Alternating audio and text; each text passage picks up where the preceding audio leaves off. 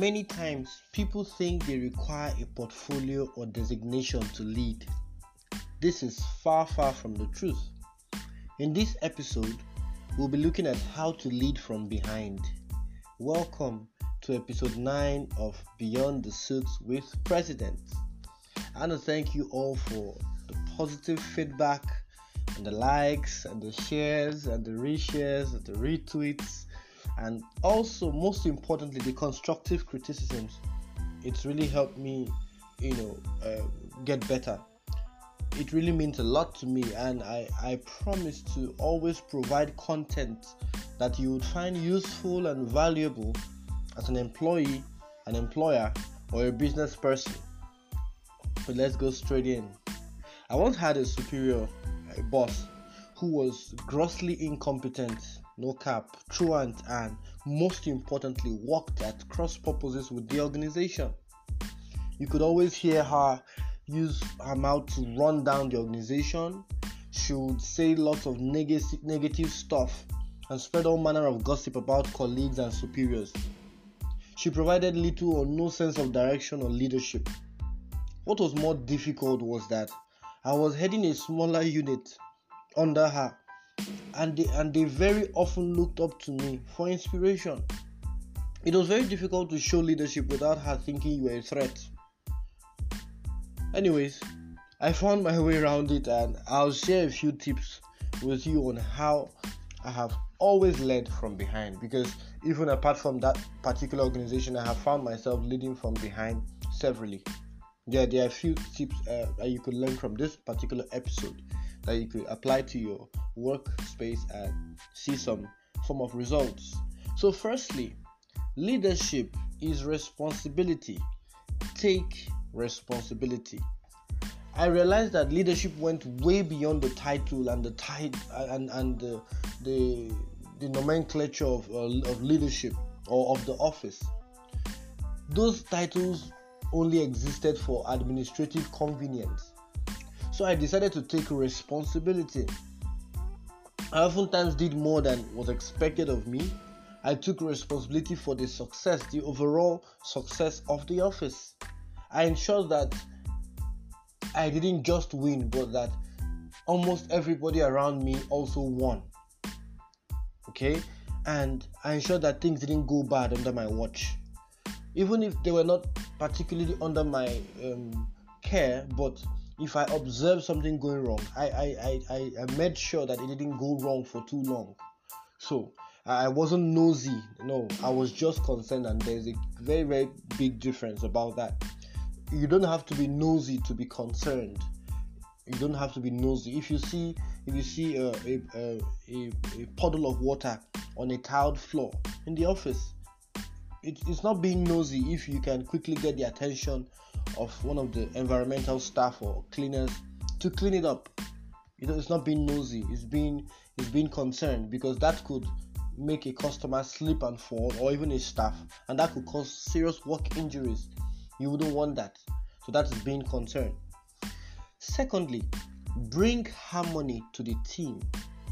It is very often said that teamwork makes the dream work. I noticed that even that when leadership is seriously lacking, there is serious disharmony amongst the staff.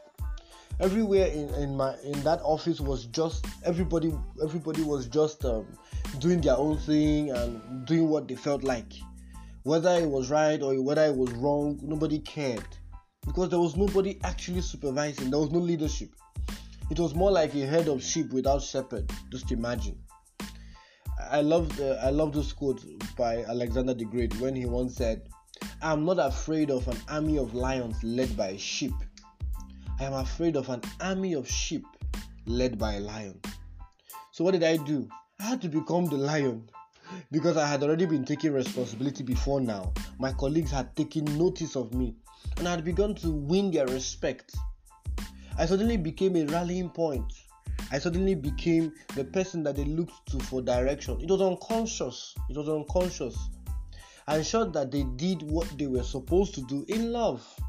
I did not lord it over anyone. They simply just respected me, and many of them even wished I was the overall manager. Now to the third point. Never ever fight the head. Now once I got to this stage, there was a very high tendency for pride to creep in and for me to feel like I was better than my superior and I could easily even fit into her office. Well, I had to continually remind myself that wasn't my motivation. My motivation was more noble than that. I didn't like the lack of leadership, motivation, and direction. And I wanted to seriously change that. Of course, word had gone round and my boss had noticed how influential I was. But I never ceased to assure her of my unflinching support and loyalty. I didn't go all Absalom on her. You can check out Absalom and David, okay? I knew that there was something about constituted authority, and I would be the last person to rebel against constituted authority. It wasn't a worthy fight for me. I mean, it was waste of effort, waste of energy. I knew I wasn't going to win. I just wanted to keep my job and provide a more inspiring working condition for myself and for my colleagues. So I remained humble. I tried to remain below radar.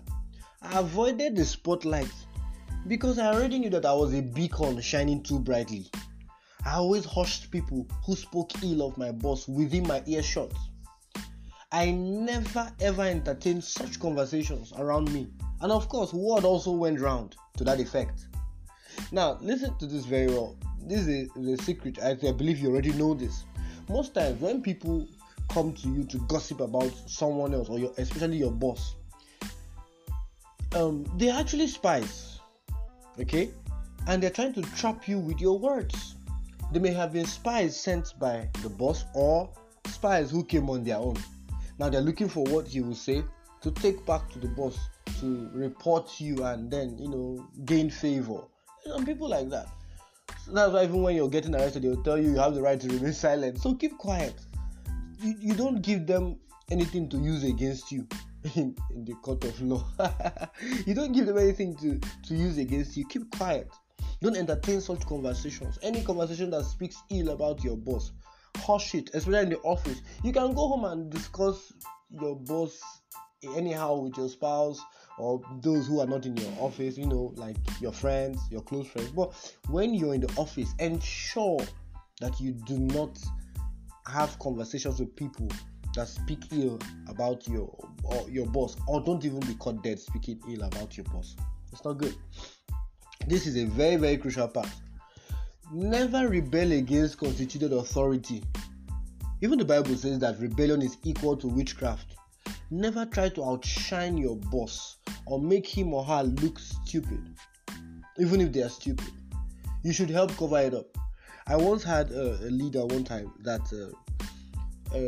if you look at both of us, I always dressed better than him. I looked like I was his leader. And it gave me a cause for concern because I knew that it wasn't about me. It was about him.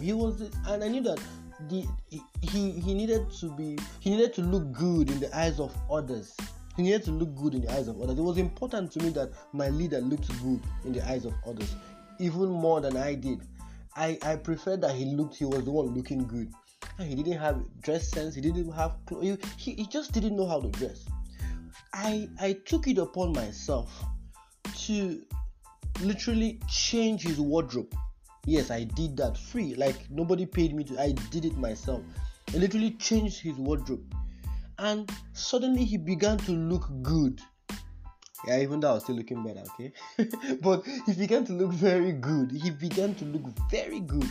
And I was proud of my leader. So don't try to outshine your boss. It's your boss is the one representing your wherever you work. So if you look better than him or her, what's the need? So try to ensure that your boss looks doesn't look stupid. And I'm not just speaking about clothes now. That was just an example, okay? But generally, even in competence and function, don't try to outshine your boss.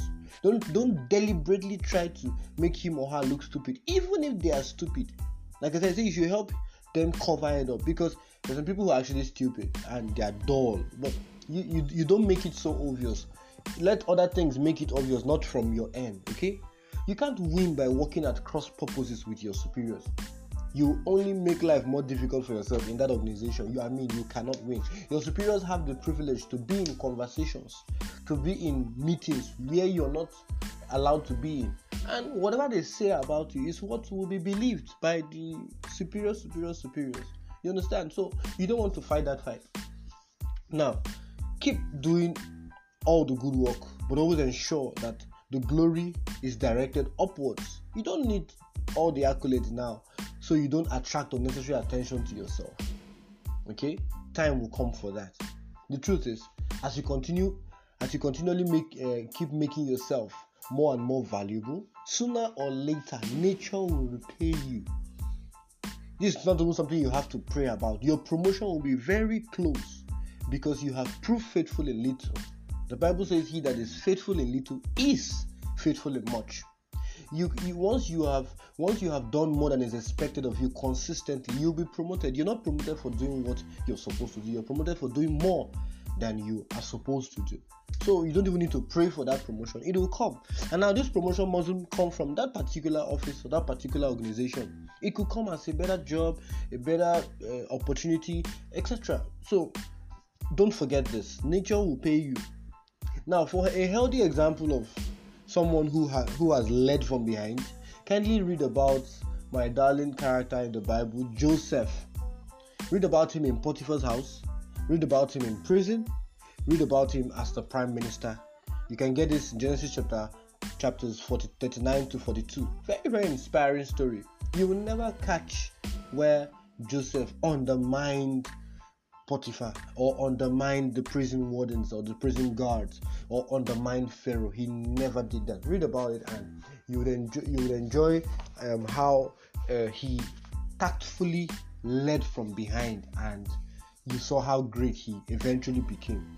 And I appreciate your thoughts and comments on this. I want to know, were there times when you found yourself in similar positions? What did you do? How did you lead from behind?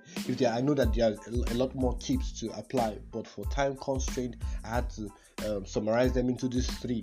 But if you have any more comments on this, I'd appreciate your feedback, and I'd love to hear from you what your thoughts are. Remember, you can follow us on Instagram at Beyond the Suits with President, and also don't forget to share. Don't forget to, if this actually did prove valuable, if we provided value for you, don't forget to share this content and to your friends and your colleagues, and ensure that they listen.